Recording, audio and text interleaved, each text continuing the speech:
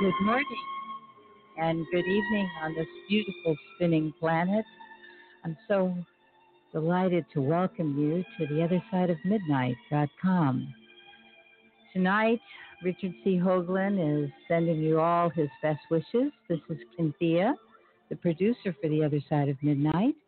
And co-hosting with me tonight is Jonathan Womack, one of our previous guests and very talented author who owns his own publishing company, the Charles River Press. And I want to thank our sound engineer, Keith Morgan, who's behind the scenes. Well, tonight we've got a really exciting show. I'm thrilled to announce that we've got Russell Targ and Lori Williams. Russell, welcome. Good evening. I'm happy to be with you. Okay. Russell Targ is a physicist and author, a pioneer in the development of the laser and laser applications, and the co-founder of Stanford Research Institute, SRI, investigation of psychic abilities in the 1970s and 1980s. SRI is a research and development think tank in Menlo Park, California. Called Remote Viewing, his work in psychic area has been published in Nature, the Proceedings of the Institute of Electronic and Electrical Engineers, and the Proceedings of the American Association of the Advancement of Science. Russell has a bachelor's degree in physics from Queens College and did graduate work in physics at Columbia University. He has received 2 National Aeronautics and Space Administration Awards for inventions and contributions to lasers and laser communications. In 1983 and 84, he accepted invitations to present remote viewing demonstrations and to address the USSR Academy of Science on his research. He is the co-author and author of 9 books dealing with scientific investigation of psychic abilities and Buddhist approaches to the transformation of consciousness, including Mind Reach, Scientists Who Look at Psychic Ability, Miracles of the Mind, Exploring Non-Local Consciousness and the Spiritual Healing, together with Jane Katra, Limitless Mind, A Guide to Remote Viewing and Transformation of Consciousness. He also wrote an autobiography, Do You See What I See? Memoirs of a Blind Biker. His current book is The Reality of ESP and the Physicist, Proof of Psychic Abilities. As a senior staff scientist at Lockheed Missiles and Space Company, Targ developed airborne laser systems for the detection of wind shear and air turbulence.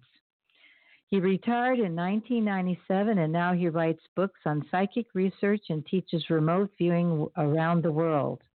His latest film is Third Eye Spies, and he'll be telling us all about that. So welcome, Russell. I'm so delighted to have you on the show. Thanks again. I'm always happy to talk about my new movie, Third Eye Spies, which is just released. And Super. Good. Well, before we go there, I'd like the audience to get to know just a little bit how you came into this field. What drew you into this type of research?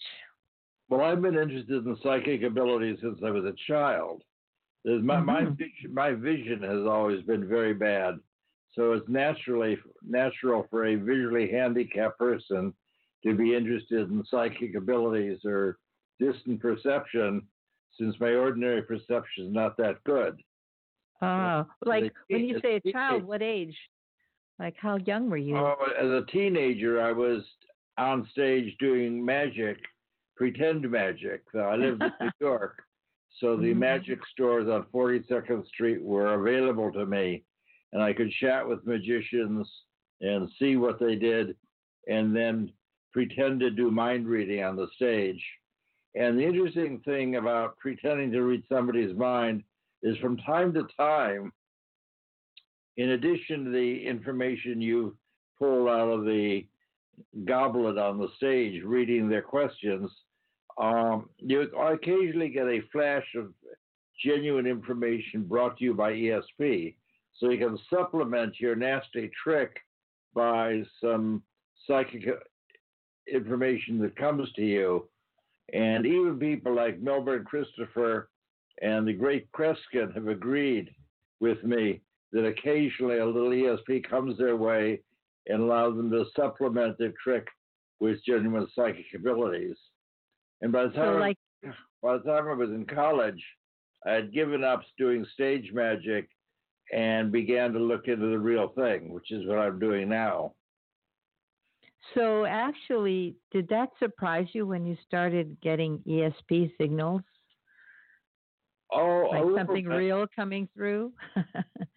I somehow, even from a little childhood, I was aware that something like ESP existed. I don't know where I first got the concept, but I knew that I was better at cards than a lot of people playing cards. I sort of knew it was coming up.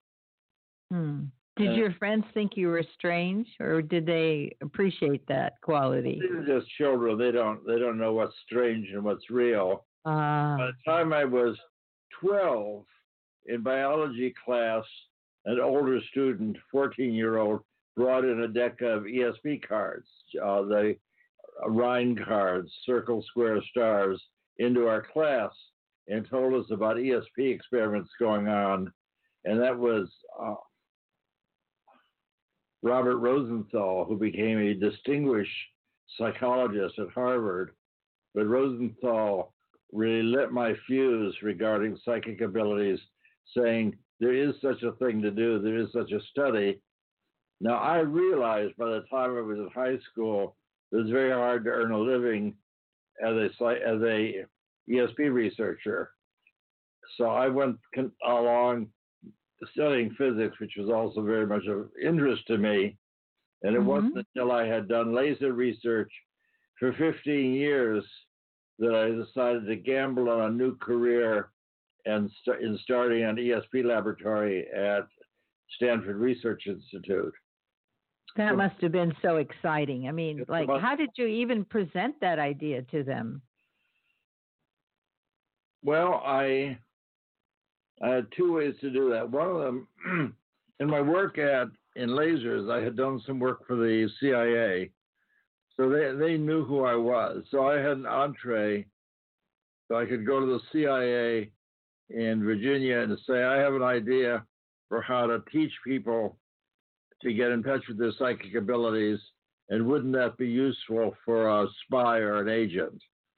And they thought that that was probably true, because I knew that I was friends with Andrija Puharich, who used to work for the CIA. He's a physician, so I knew him as well. So was he in the CIA when you met him, or you knew him from before? He was no longer in the CIA. Andrija provided information to the CIA in the early 60s, because Andrija was a brilliant researcher interested in some hallucinogenic mushrooms.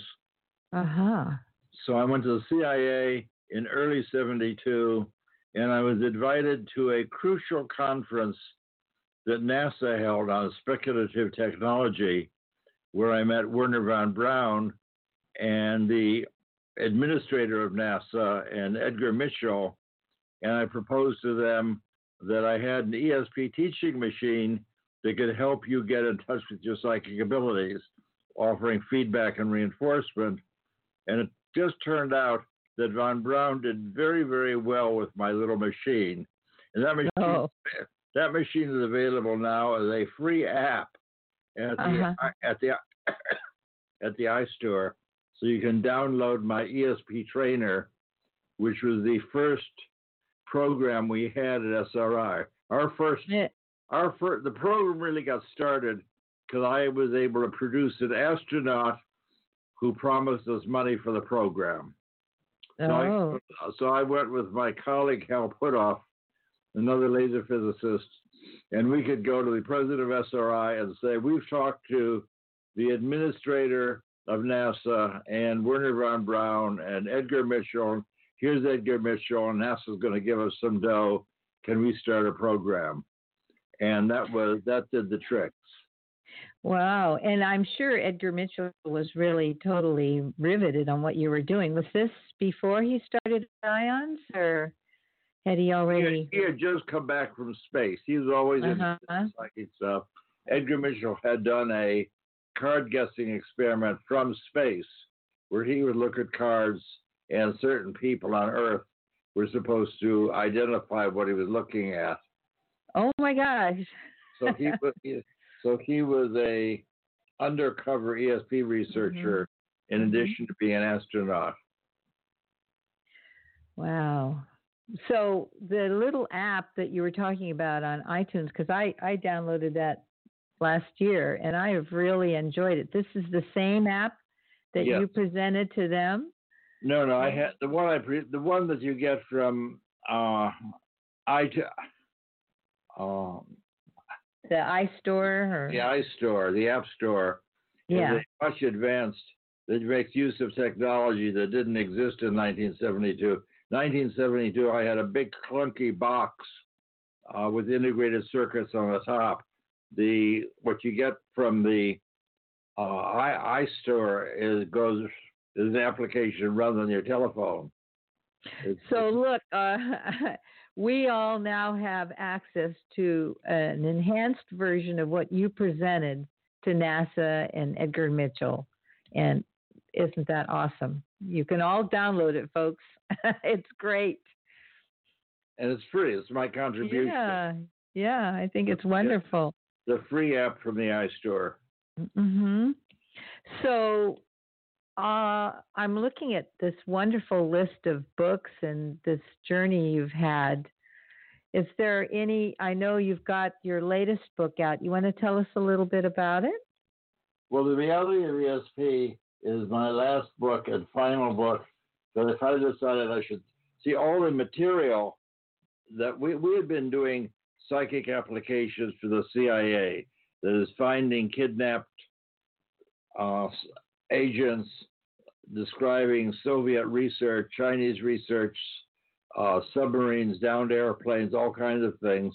And that was all top secret for many years.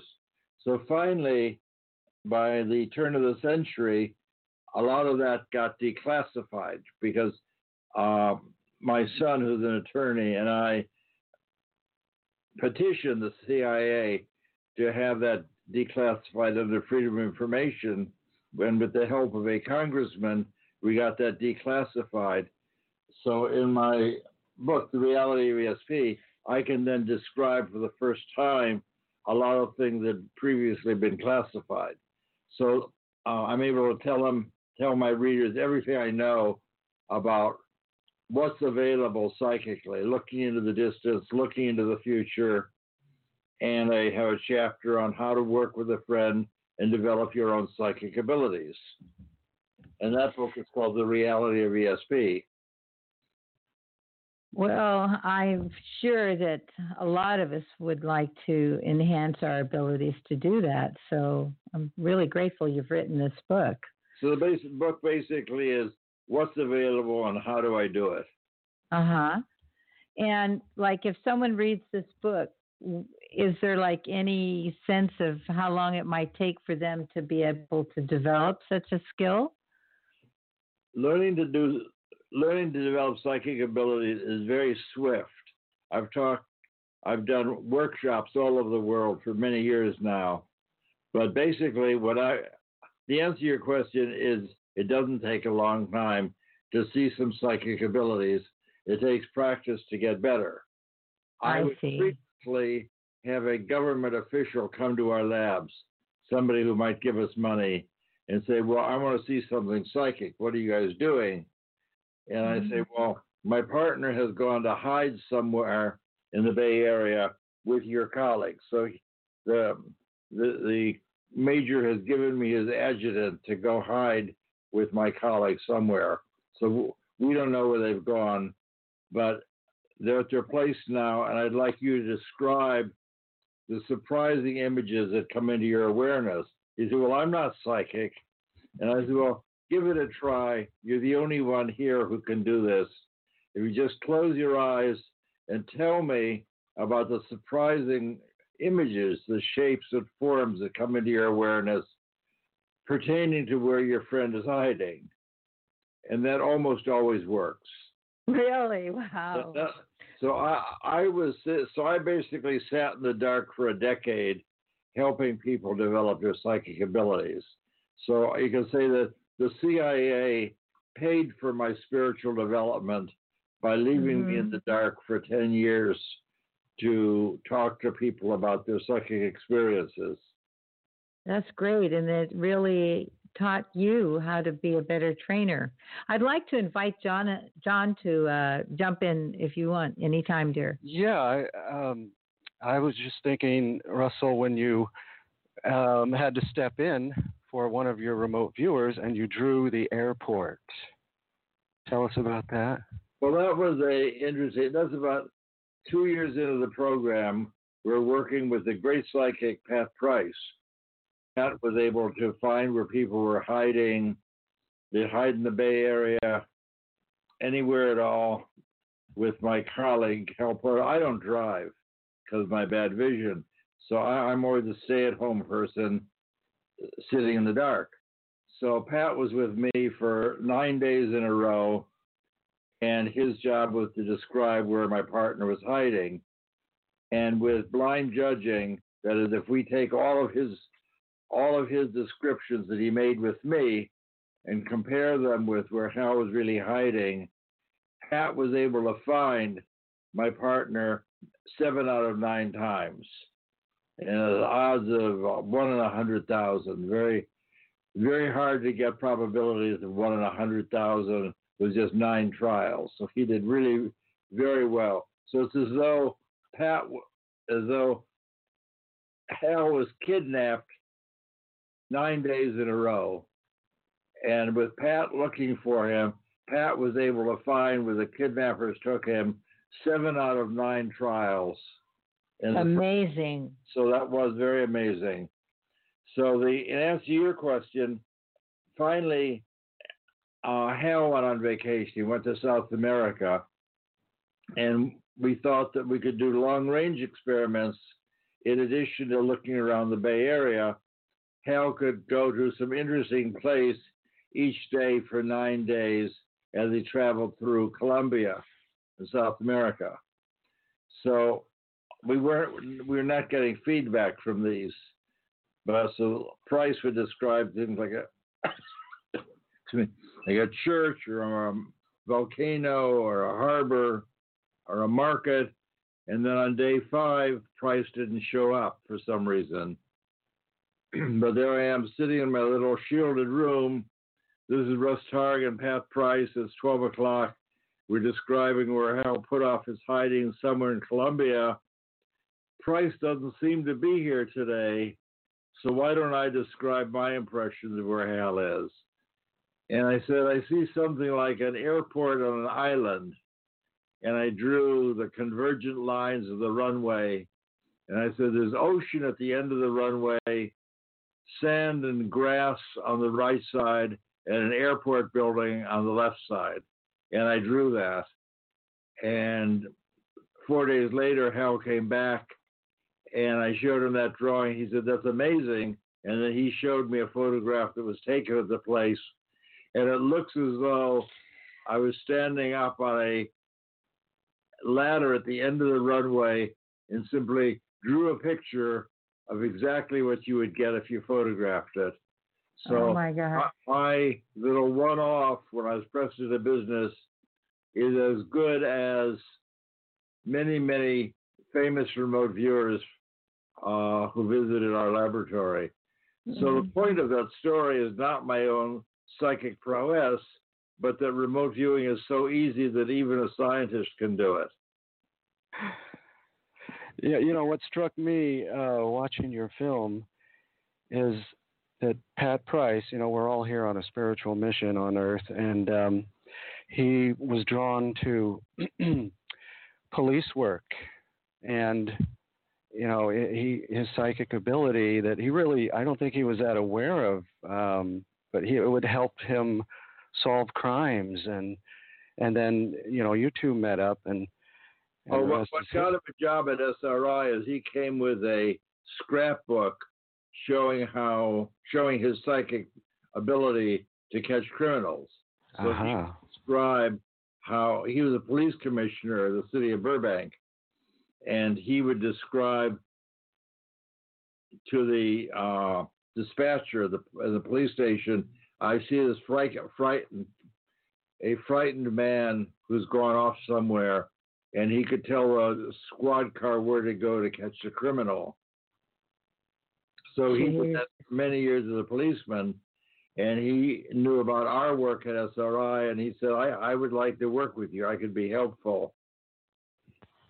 That's awesome. What an exciting field. You must have been so satisfied to be such a pioneer, because this is opening the door for the world to become more conscious. I just think it's amazing. Well, I was very happy to invite people to get in touch with their own psychic ability. It's the idea that we all have this ability, and the psychic abilities is not new age. That our program started now 40 years at SRI, but the Hindus knew about that at the time of Patanjali, 400 years before Christ.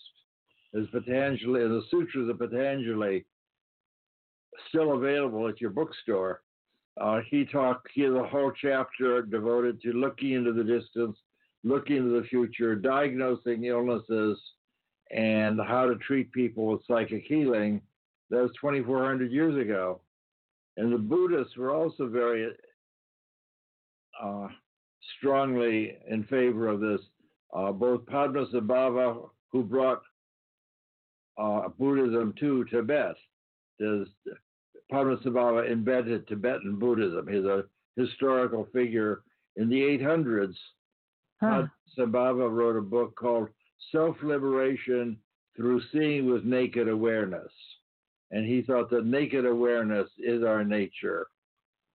And 400 years later, a great Buddhist master, a teacher, Longchen Rabjan, who his friends call him Longchenpa, wrote a number of books under the general title, The Basic Space of Phenomena. Sounds a lot like a physics text. It does. Where he said 800 years ago, your nature is timeless awareness. That means you can expand your awareness into time and through all space.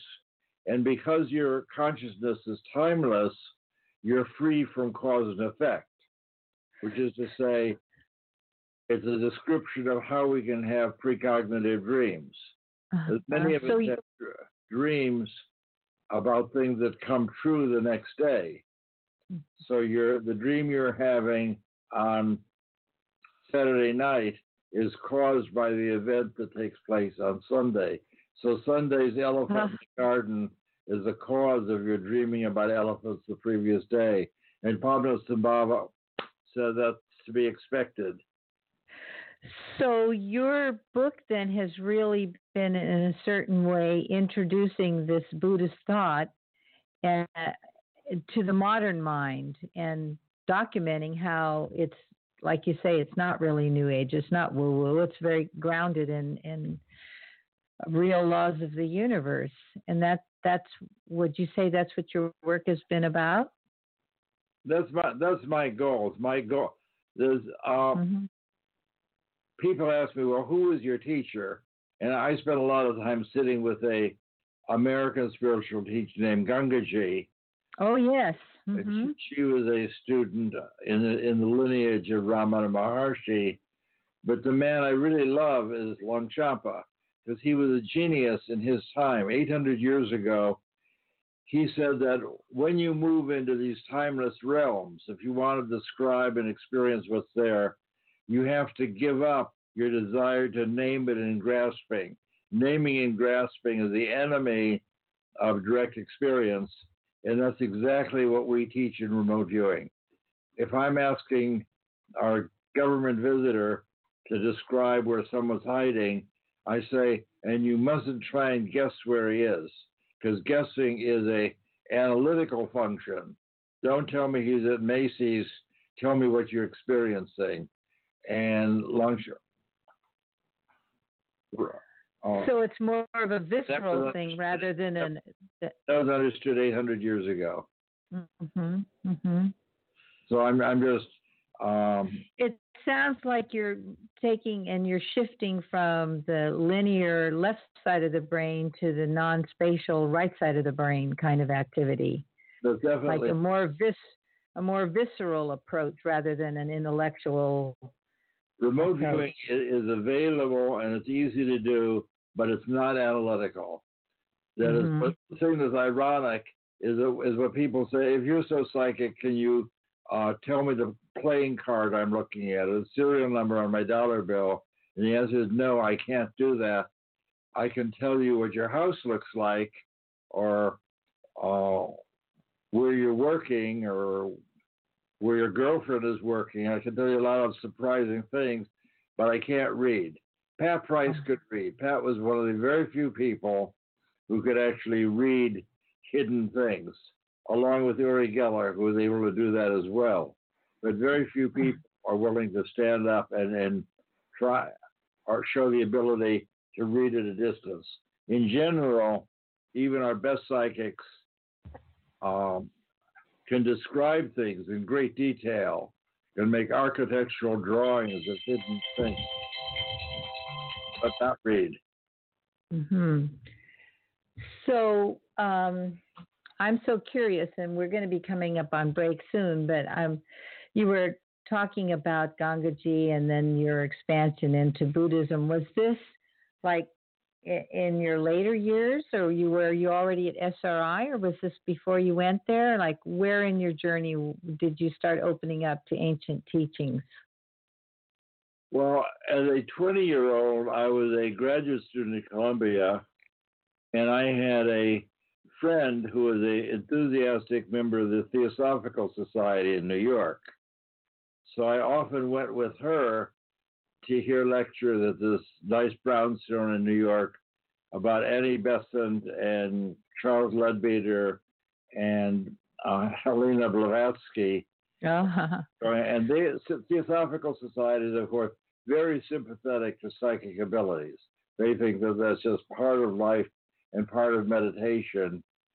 So that was, although I was well acquainted with the American research in parapsychology, this was my introduction to mysticism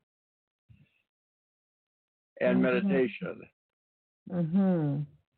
So I was a childhood theosophist. There are very few like that. Right, and that was, yes, I remember a long time. We're about to go to break, so I don't want to jump into a new topic here. I do want to let our audience know that they are listening to The Other Side of Midnight, and our wonderful guest tonight is Russell Targ, who founded the SRI Institute in Stanford, and he's telling us about his experiences along the journey of becoming a very highly sought-after psychic and trainer of remote viewing.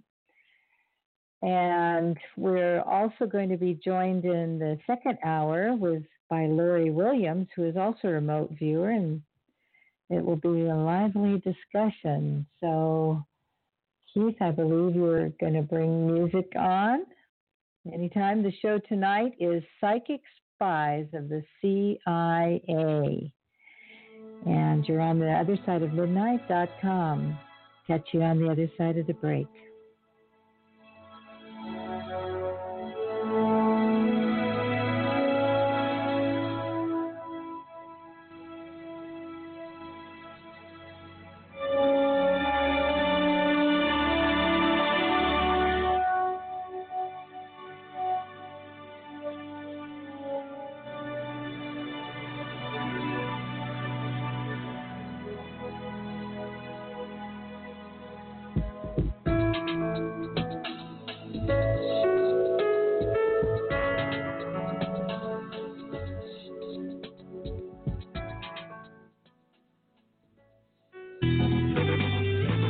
TheOtherSideOfMidnight.com.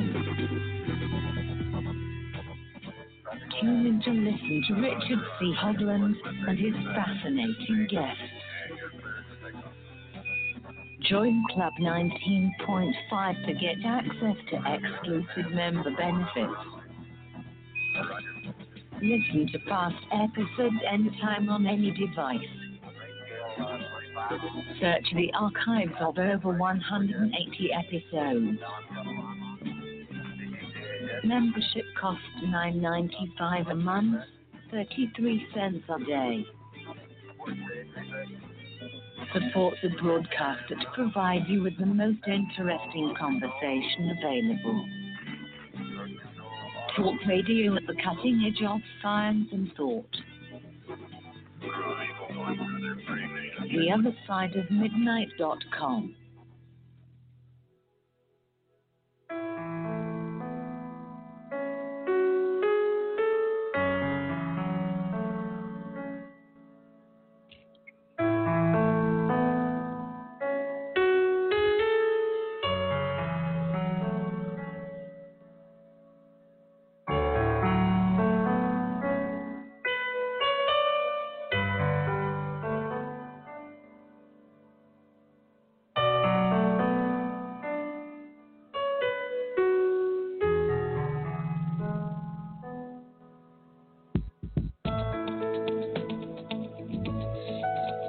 Welcome back to theothersideofmidnight.com. To get to our show page, the show tonight is Psychic Spies of the CIA, and our guest is Russell Targ and Lori Williams. And my co-host, this is Cynthia, the producer. My co-host is Jonathan Womack, and we're having a very lively discussion with Russell, who is, I would say, one of the major forces that has taken psychic research from the woo-woo to the very practical, science-based practice. Employed by NASA practice, that's the word. Employed by NASA and aerospace companies. And I want to open the conversation up here. John? Sure. I have a couple of questions for Russell that I thought of while watching your documentary, Third Eye Spies, which I enjoyed very much. And you can purchase that on Amazon and anywhere else for our listeners. It's well worth the money and the time. It's a 2-hour documentary. And Russell, I was just wondering what you thought happened to Pat Price. Do you think, well, why don't you tell us what happened to him and just how strange it was, how it went down, and they got rid of him, and just, it was all covered up, and it just was very suspicious to me. Well, Pat Price was the most amazing psychic that we ever worked with. He functioned day and night as a psychic person. When we would go out with him at lunch, he would say, Nixon is going to be gone. His days are over. And I said, oh, my God, does that mean we're going to get Agnew? He said, oh, no, Agnew is even a bigger crook. He's going to go first, and then Nixon will go. And all of that was before anyone knew about either Nixon or Agnew going. And during the Israeli-Egyptian war, he said, don't worry, this war is going on long enough. The Americans are giving radar detection squelching equipment to the Israelis so they will no more be shot down by the Egyptian weapons. And that was top secret information that he got out of the airwaves just for sitting in his war room at home. And he did the last thing he did with us, we were asked to describe something going on at a R&D lab in Russia.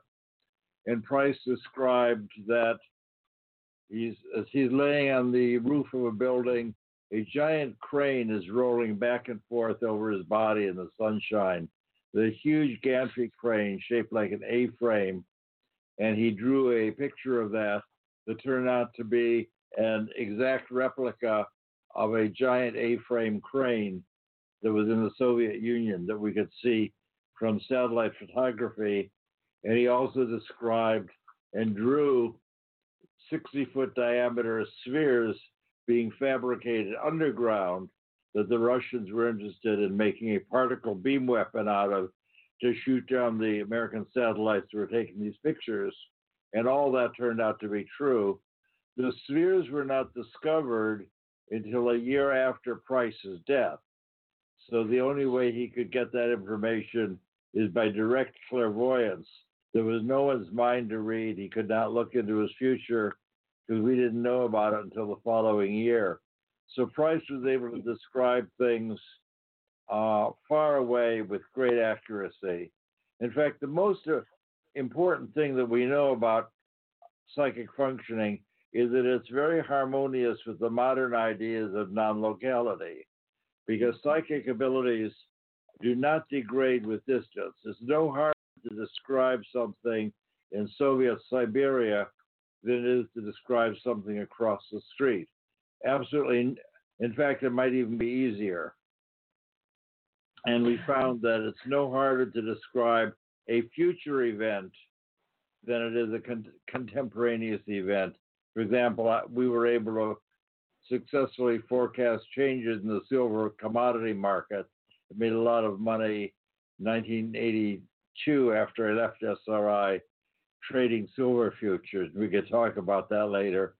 But it's very important to know, for you to know that psychic abilities are coherent with the modern ideas in modern physics, the ideas of non-locality, where your consciousness can enter space-time independent of distance, independent of time, and that neither going into the future nor into the far distance interferes with your psychic ability. And Price knew that. In fact, I have a question. I was trying to answer John's question. So Price was so successful that the CIA hired him away from us. The CIA was nervous, particularly that Pat Price and I were having too good a time in the film. The thing that makes the film unique is that we have two CIA operators on screen saying, yes, we were polygraphed, and what Targ says really happened. We saw the psychic ability that it was useful to us, and with that, they whipped him out of California and put him into a farm near the CIA, where he was pretending to be a farmer, but actually, we know that he was working every day with Ken Kress, doing operational CIA tasks together with two other people we had trained at the CIA. So it's as though the little psychic book club in the CIA where Ken Kress was giving them tasks, and the people doing this were the two people that I trained for the CIA plus Pat Price. Now, 5 months after Price went to the CIA, he mysteriously died, which is what John was asking me about. Mm-hmm. You mentioned that he saw the crane going over his body. Are you saying that's how he died, or that was like he was just projecting? Very often, a remote viewer will go to the place and can experience what's going on there. I may have not said that very artfully. Price said to me, as we were in our little screen room, you want me to describe this place? Well, I'm lying on a building at this R&D site. As I'm lying here in the sunshine, I can feel as though this giant crane is rolling back and forth over my body. It's a huge crane. It rolled over his body and over the entire building. He described that this crane is so big that it has two tracks, one on either side of the building. So this giant crane completely covers the building and can roll back. It wasn't rolling on top of Pat. Would you say he became the building? Was he like experiencing it from the building's point of view? No, he said, I've gone to the site and I'm now lying on the roof of this building. Mm-hmm. That's his first experience. But while I'm lying here, I look up and I see this giant crane is rolling back and forth over me, which is, he would see the shadow of the crane but he actually saw the crane because he drew it very accurately. Well, he saw a person walking by, and the person came up to the axle of one of the wheels of the crane. That's how big the crane was, right? Wow. Yeah. Now, we don't know what killed Price 5 months after he left SRI. Nobody remote viewed it? You couldn't remote view it? Not to the best of my knowledge, nobody has done that. They could have done that. That would be a good task to do, but that's sort of an obvious thing to do, but nobody did it. CIA said that he died mysteriously. Could have been a heart attack because he had a heart condition. But of course, see, when I was working with Price, I thought he was an old man. I mean, he was in his 50s. Now I'm 85. Price in his 50s seems like a young man. I don't think he's 30 years. He died. Food poisoning. Well, he thought it might have been food poisoning, might have been the Russians, might have been a heart attack, might have been the CIA. Because what the CIA discovered is that Pat Price was a Scientologist, and he was an enthusiastic member of the society, and he had an auditor, which is like a confessor, and every day he would tell his auditor what he was doing with Ken Kress, all of which is top secret. Like today we're spying on the Libyan embassy, and I penetrated the code room, and that's in our film. And it was also in a document, and a whole pile of documents that were found by let's say the FBI found a whole bunch of documents at the Celebrity Center, Scientology Celebrity Center, showing and recording all these top secret things that Price did with the CIA. So the CIA, if the CIA knew about these at the time, they would have been very shocked, because it would mean that their super spy, the Superman, was a double agent, that he was doing operational stuff for them at CIA headquarters and then going home to his farmhouse and telling the Scientology community what he was doing. Now, there's no doubt, because the documents have been seen, and Ken Kress, who was the CIA operator in charge, wrote an article about it. There's no doubt that Price was indeed telling the Scientologists about this top secret material. I do not know whether the CIA was aware of that at the time. Everybody was aware of it 2 years later when the FBI broke into the Celebrity Center. So now my opinion is that Pat Price was not a trained spy, so not knowledgeable of spycraft. So if the CIA was really doing top secret operational stuff with Price, they were probably listening, tapping his telephone, or surveilling his little house, or you would not leave. See, they took him away from me because he was afraid that I was too enthusiastic about ESP, and I couldn't be trusted with somebody who was essentially omniscient. Felt that we were a dangerous pair. You got to sort of lock up the super spy and keep him a couple of miles away from CIA headquarters. So they were worried about Price. So I'm guessing that the CIA knew that Price was handing over stuff to the Scientologists. So I'm so curious. That would be a big problem for them. Yeah. I'm really curious. With these kinds of abilities, are you aware of your own mortality? I mean, like, do you think that he realized that he was in some kind of danger, or do you get premonitions about your own mortality, or how does that work? You certainly do get premonitions about his own mortality. And on Pat Price, on his way to the West Coast for a visit to us, bought $1 million in term life insurance, which he gave to his wife at the airport. And he said goodbye to a lot of his friends in a strange way. And some have spoken to me about it. So it seems very likely that Price was afraid that his life was near its end, or somebody going to try and kill him. Now, being a spy for the CIA and spying on the Russians during the heat of the Cold War might make anybody think that their life was in danger from the Russians, because the Russians were known to be killing people with nerve agents and other things at that time. So anybody would think that their life might be in danger.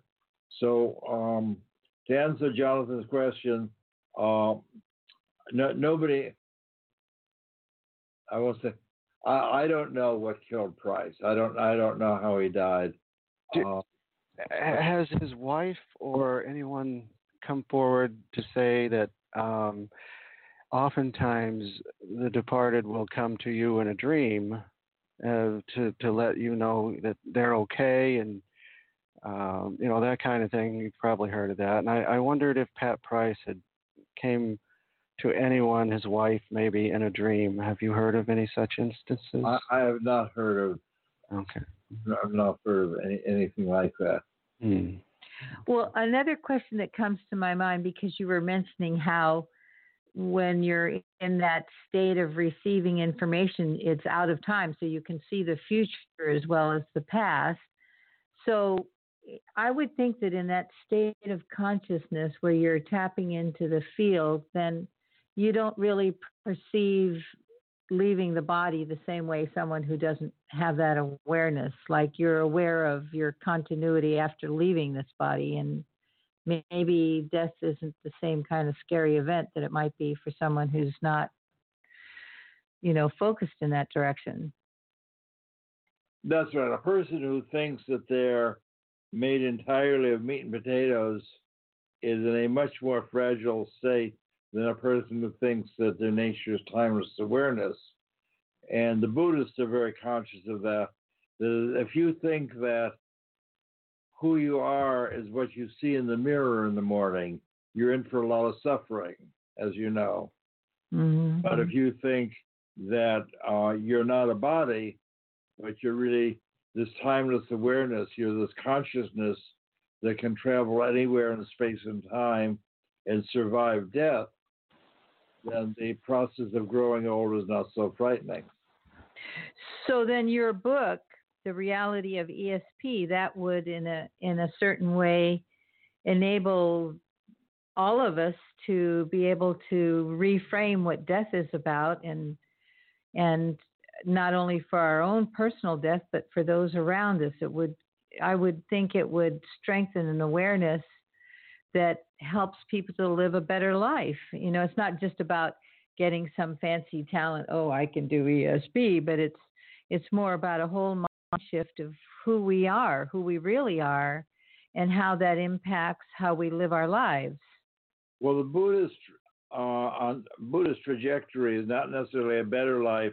The Buddhists are very interested and devoted to helping you diminish your suffering.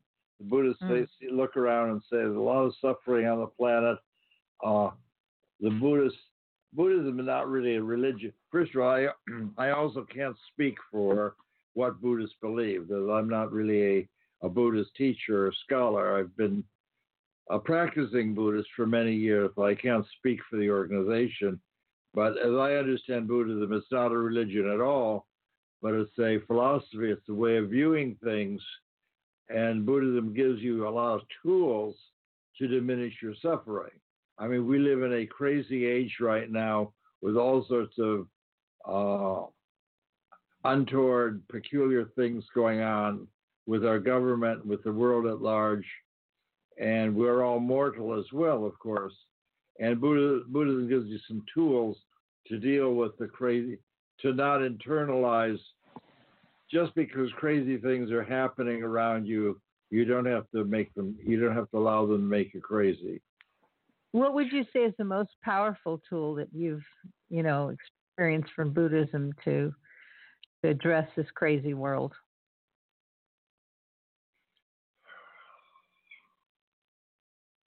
Probably one of the things that causes suffering is people can't go to sleep or can't meditate. They haven't found the off switch.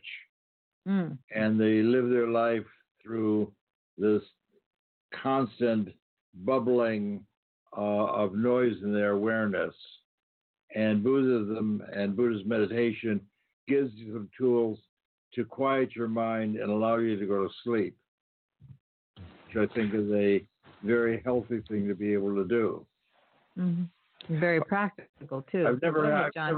It's an interesting question you ask. I've never heard anyone articulate that one of the benefits of Buddhism is it allows you to go to sleep. You would say. You just did. But I think that's a godsend. That's one of the benefits of being able to quiet your mind and meditate and stop the ongoing chatter, which you also have to do in order to do remote viewing. Now, one of the subjects on this show that's very popular, Russell, is Mars. And, I know that Ingo Swann, he took a ride by Jupiter, and then when he got home, he painted it. And he's the first one to see the ice crystal rings of Jupiter.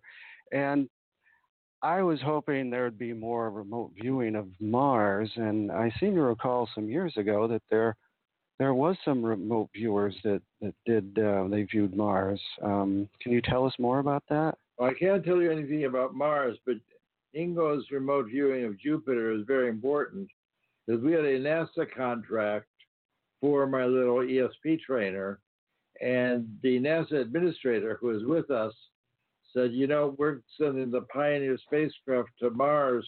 No, we're sending the Pioneer spacecraft to Jupiter very shortly, Ingo. Can you tell us whether we're going to see anything surprising when we get to Jupiter? And Ingo sort of put down his cigar, looked up at the sky and said, yeah, as a matter of fact, when you get to Jupiter, you're going to find that it has a big fat ring of ice crystals all the way around it. And you'll be very surprised when you see that. And when you get there, you can send me a photograph taken by the spacecraft. And my friend George Pesdris, who was our contract monitor, said, Ingo, you're thinking of Saturn. Saturn is the one who has the ice crystal.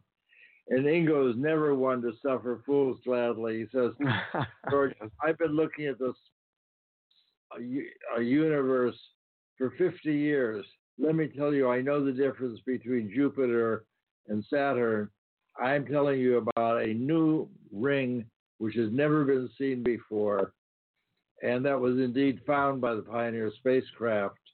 And as a scientist, the interesting thing that I came to realize later is that we're sitting in our lab in Palo Alto, and somebody said, we take a look at Jupiter, tell me what you find. And he just looks up the sky and says, oh yeah, there's a ring of ice crystals around Jupiter. And Jupiter is 500 million miles away. So Ingo did not have to wait for the image of Jupiter to show up in his psychic awareness. It was instantaneously available. Yeah. And we think that non-local connection describes a lot of psychic abilities we see.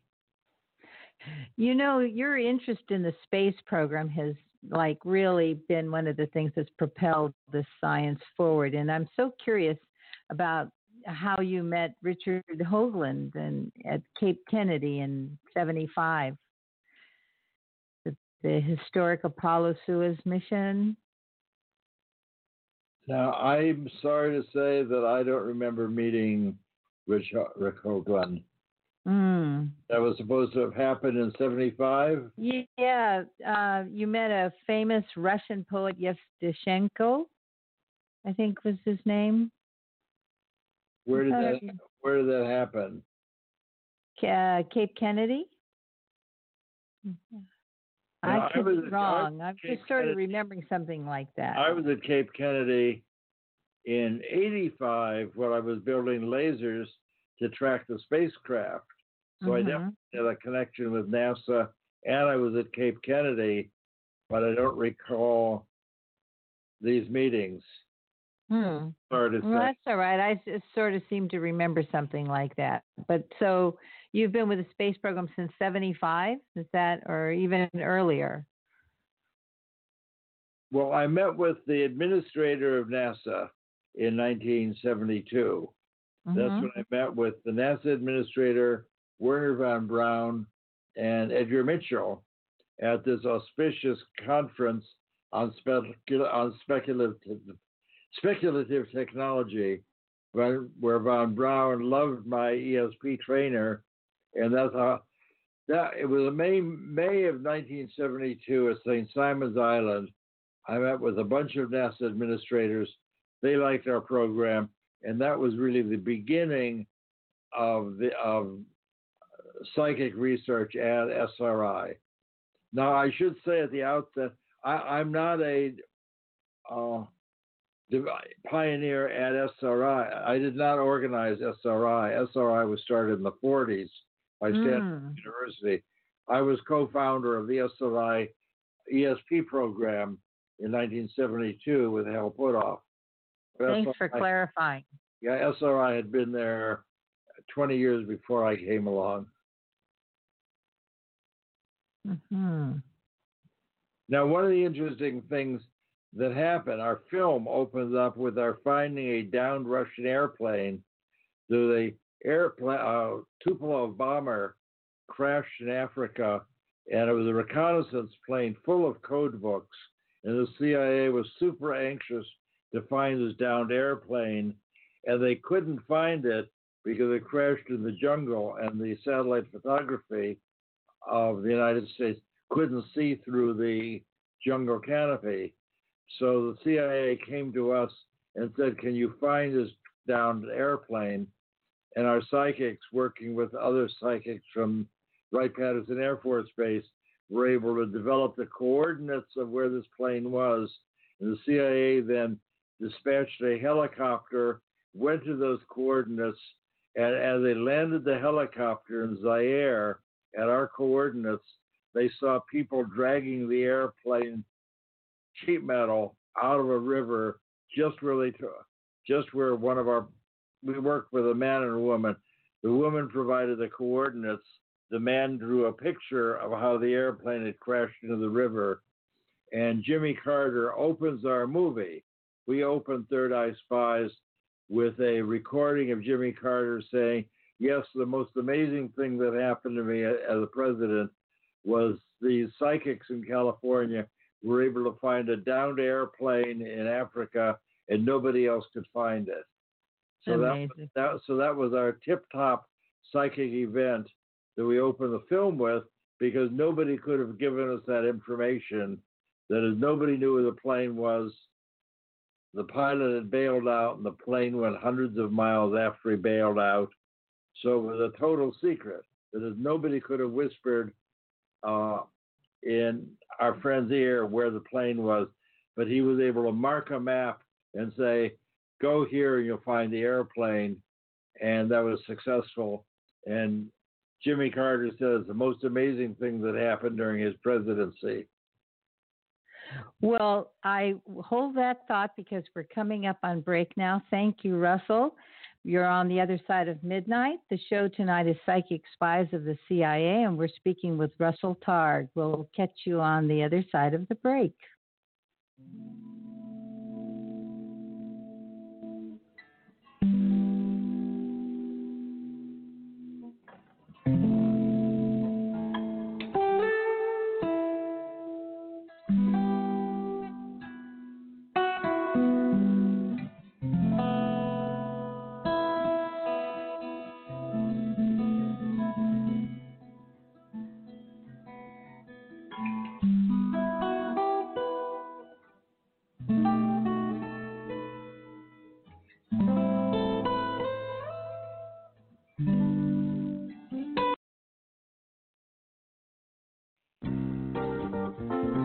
theothersideofmidnight.com.